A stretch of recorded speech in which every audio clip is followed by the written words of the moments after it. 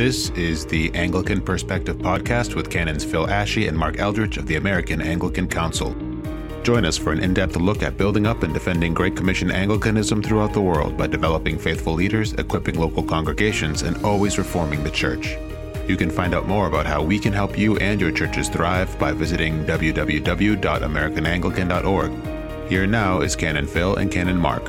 Welcome to your Anglican Perspective. I'm Canon Phil from the American Anglican Council here with Alison Barfoot, a dear friend. The Reverend Canon Dr. Alison Barfoot has been Alison, what is your official title in the Church of Uganda? Hi, Phil. Great to be with you on this podcast. I am the Archbishop's Assistant for International Relations in the Church of Uganda. And so, Alison, I know you and I were just chatting a minute ago that you've been there almost 20 years, Yes. living in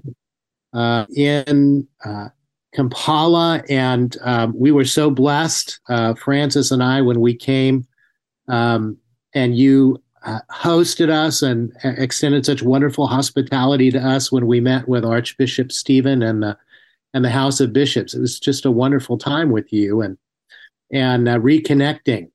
And now here we are at Gafcon, and it's been just an amazing conference so far. And we just heard the reading of the first draft of the statement. I guess obviously we're not going to disclose any contents of that because there needs to be more work on it. But tell me just your reactions to what you just heard in that draft statement. Sure. So the draft statement, I think, from my perspective, is in pretty good condition. I really don't see the need personally for substantive changes to it. I was on the drafting committee, the statement committee at Gafcon in 2018, and there was substantial feedback we received on that statement, which I do think made it a better statement. I would be surprised if there is substantial feedback in the same way from this initial draft statement. So I'm pleased with it, and it has sort of everything in it that I would love to see in the statement. Wonderful. And do you think the process this time has how has this process at this Gafcon compared, to the process that you were involved in 2018, or that you observed in previous Gafcons? So yesterday, we were all given the opportunity to take a survey. They sent out a SurveyMonkey survey to all of the delegates, and we had a certain time period in which we could respond, and they had, I think, 9 sections to it. I don't remember the sections now. And they had under each section statements, and you were asked to tick which of those statements you could agree with. And you didn't have to choose. If you agreed with all of them, then you could tick all of them. And so they told us today that more than 600 people filled out the SurveyMonkey survey of these statements. Yeah. And I assume there's some way they can collate and tabulate those things electronically to get a feel for the mind of the conference, even at this early stage. And from that, I think it really guided them to put together a draft that I don't think it requires a lot of substantive changes to it.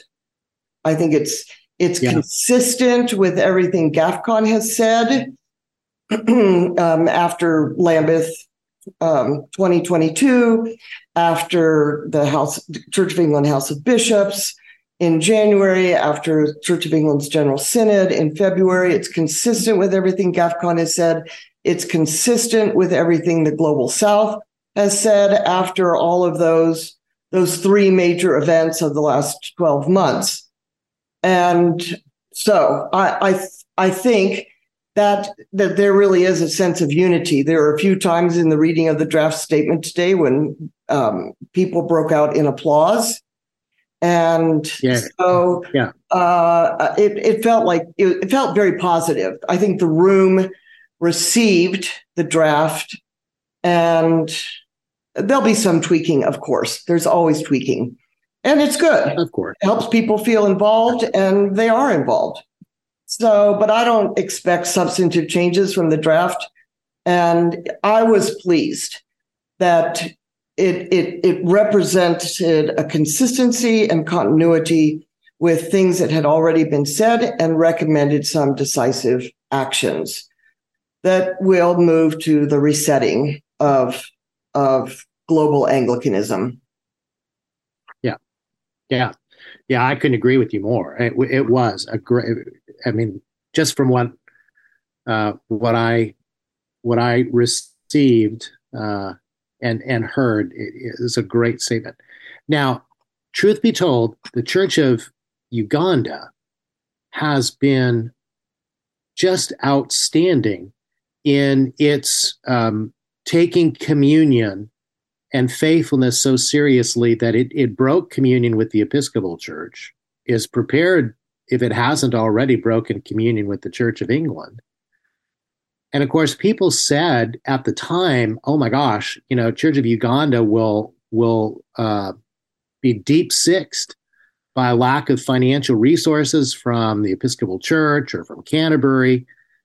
Tell me, Alison, how has the Church of Uganda fared in breaking communion with churches in the Anglican communion that formerly supported it financially? Well, we haven't quantified that. So I'm just speaking anecdotally. I moved to Uganda in July of 2004. And so that was just after the 2003 election and consecration of Gene Robinson in the Episcopal Church. And so I did live through some of those early days with the Church of Uganda and turning down funding. Honestly, most of the funding from the big funding from the Episcopal Church came through Trinity Wall Street. And so they funded theological education by extension. I think that was the biggest casualty from that decision. And we have struggled, I will say, to try to fill in that gap in terms of theological education that is accessible and affordable. So That's an ongoing work in progress. A couple of interesting stories was right around that time in those early days, there were two dioceses that had applied before the decision was made for a grant from Trinity Wall Street. And when we got to know about it, the Archbishop at the time, Henry Orombi, called those bishops and they had a conversation. And the decision was both of those dioceses returned that money to Trinity Wall Street. They returned the funding. And so now most of our bishops, I think, are very aware, and they want to know who are these people, not because money is tainted, but because people follow money. And so, and rightly so. but it means that people are going to come, they do trainings, they do follow-ups, they do workshops, they do seminars, and their perspective comes out in all of that. And honestly, we just don't have time for that. So, some dioceses only had partnerships with local Episcopal congregations that got caught up in the wave of revisionism in the Episcopal Church. And so they found themselves without any friends, so to speak, and trying to make new friends has been challenging, but they're doing it.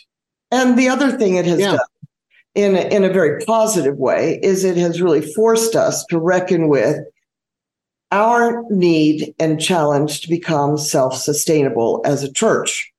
And that's a long-term process, but this Archbishop, Stephen Kazimba, has made it a priority to talk about, and dioceses are reckoning with it and making progress on it. That's wonderful. And for our listeners, one of the things that you need to know is that the Church of Uganda, when we were all leaving the Episcopal Church, myself included, way back in 2005, was the Church of Uganda that reached out to us, among others, who provided lifeboats for us ecclesiastical refugees to find a place to land. And those relationships fostered in so many ways the DNA that we find in the Anglican Church in North America today. So we are everlastingly grateful to Uganda and Nigeria and others for taking us in and sharing with us their heart for the gospel. So, Alison, coming back now to the Anglicans Church in Africa, which is going to be the majority of the 85% that will be represented by Gafcon and Global South, assuming they continue to work together and grow together. You've touched on theological education as one issue. What are some of the other issues that you think this new Reset Communion needs to address to help churches, Anglican churches in Africa, on the continent, fulfill Christ's Great Commission and proclaim Christ to all nations? So one of the things that's been interesting for me as an American who has lived in Uganda now for 19 years is to try to understand the way Ugandans think about England, think about the Church of England. It's a mixed experience because, of course, England was the colony, colonized Uganda, and there are some positive outcomes from that, but there are a lot of hard feelings as well from that time period. I think the vast majority of the members of the Church of Uganda think about the missionaries who sacrificed and brought the gospel to Uganda. They are very grateful to them, and it pains them to see that the church that raised up such faithful believers who left their families, left their homes, came on ships and walked from the Indian Ocean coast in Kenya and walked to Uganda to be missionaries. They're very, very grateful for that.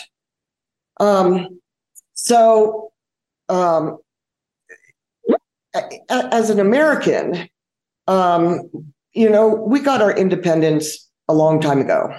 And the colonial period is, a nice place to go visit in Williamsburg. But we don't really have living memories of that. We don't tell the stories of the oppression, but it's still much fresher and current in Uganda. So it's interesting because there's a part of the Church of Uganda that so values that relationship with the Church of England that the idea of breaking with Canterbury is just they can't imagine it until recently. And the decision of the General Synod, led and supported by the Archbishop of Canterbury, is just too far for them. And so I think they're really willing to think about it and to say, we can't support that. Now, the difference between when the Episcopal Church apostatized and the Church of England apostatized is that the Church of England is led by this person called the Archbishop of Canterbury, who wears two hats. He's the primate of all England, but he's also this figure that somehow represents the global church. So once you say, so that did not exist with breaking fellowship with the Episcopal Church, with the Anglican Church of Canada, with the Scottish Episcopal Church, the Church in Wales, that did not exist. So this is really very different because this is the mother church. So if you say we are not in communion with the Church of England, who is led by the Archbishop of Canterbury, then does that by extension mean you don't support any of those structures of the Anglican communion? Which I think we all have agreed, yes, that's true. Now, once you remove him from that position, the global Anglican Church is left with a huge vacuum at the center of it. So what do you put in its place? And I think that the Church of Uganda has welcomed the Cairo Covenant as the thing that you put in place of what, the vacuum that's been created. I would say the Church of Uganda is very, very welcoming to that and values that. So it provides that structure and redefines global Anglicanism around a set of common confession of faith based on our historic formularies, as opposed to just a person or an office. Right. And so at the same time, Gafcon, it's very clear that Gafcon is a mission movement. And the two work together. Our people have loved the worship, loved the teaching, loved meeting people from around the world and seeing the breadth and depth and diversity of what Anglicanism is. And yet everyone is gathered around Christ and the authority of Scripture. And they love that. They have loved it. And they made enormous sacrifice to find the money to come. And everyone I ask, are you happy that you came? And they are so happy that they came because there's a mission movement that is reclaiming the heart of the gospel as the imperative for mission, growth, expansion of the church and the gospel in revisionist provinces as well as among unreached people. And the Cairo Covenant provides the ecclesial structure and ecclesial home that gathers all of these people together.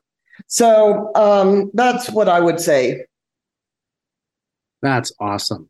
That's awesome. And, thinking about some of the things that we've heard this week and, the overlap between the things that Gafcon aspires to do in terms of training and talking about next generation leaders and families, and what Global South is talking about in terms of mission partnerships and bishops training and economic sustainability, it seems like there ought to be very practical ways that the two groups could collaborate, in that what we call the section 2 of the Cairo Covenant, where we talk about relational commitments, because it is about relationships. And of course, we've learned that from our African brothers and sisters. It's all about relationships.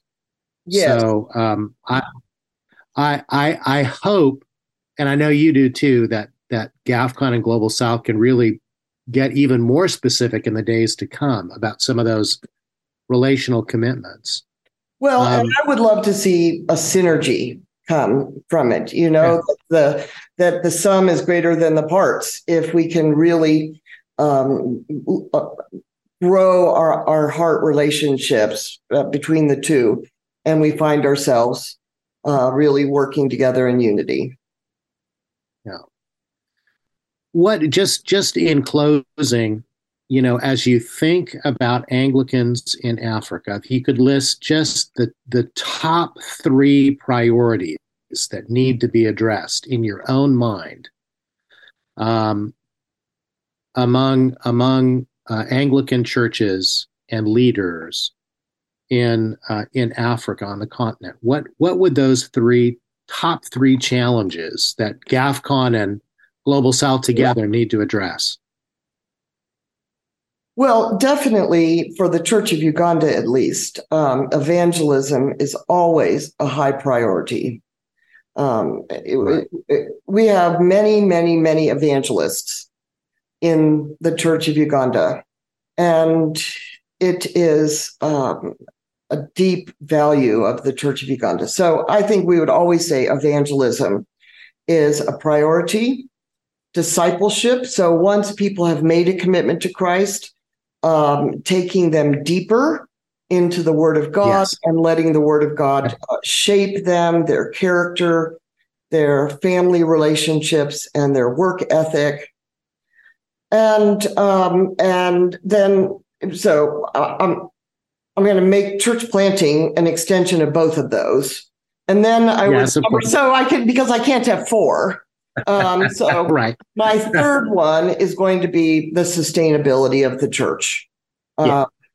Developing the resources to really be able to do all this and to develop them locally.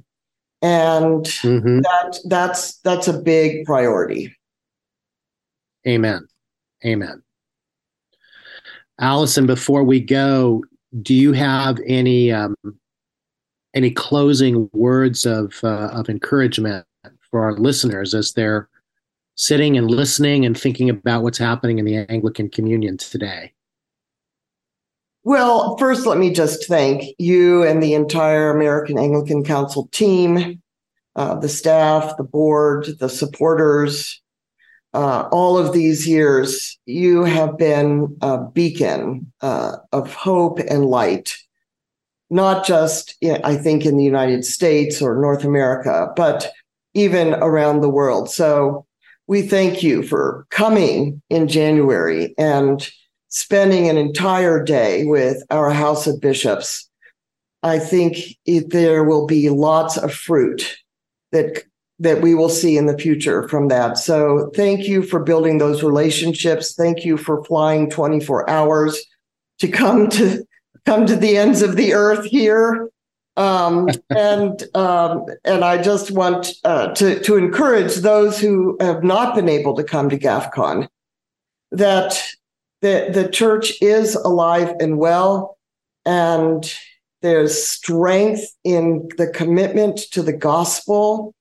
And it's not easy in the North American secular context that many churches find themselves in, but we are not ashamed of the gospel, where it is the power of God for salvation, and to cling to that. And there are many people here who cling to that and have paid a price for it, as have many Americans, but it's still a gospel worth paying a price for.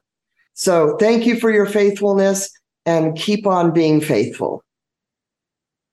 Thank you, dear Alison. And thank you for your faithfulness and your witness and your sacrifices too. It's so good to spend time with you. Great to be with you too, Phil. Thanks. God bless you all, and we'll look forward to our next episode of Anglican Perspective. You've been listening to your Anglican Perspective with Canon Phil and Canon Mark of the American Anglican Council. Be sure to subscribe wherever you get your podcasts and share it so that biblically faithful and Orthodox Anglicans can stay connected to the latest news, updates, and inspirations from around the world.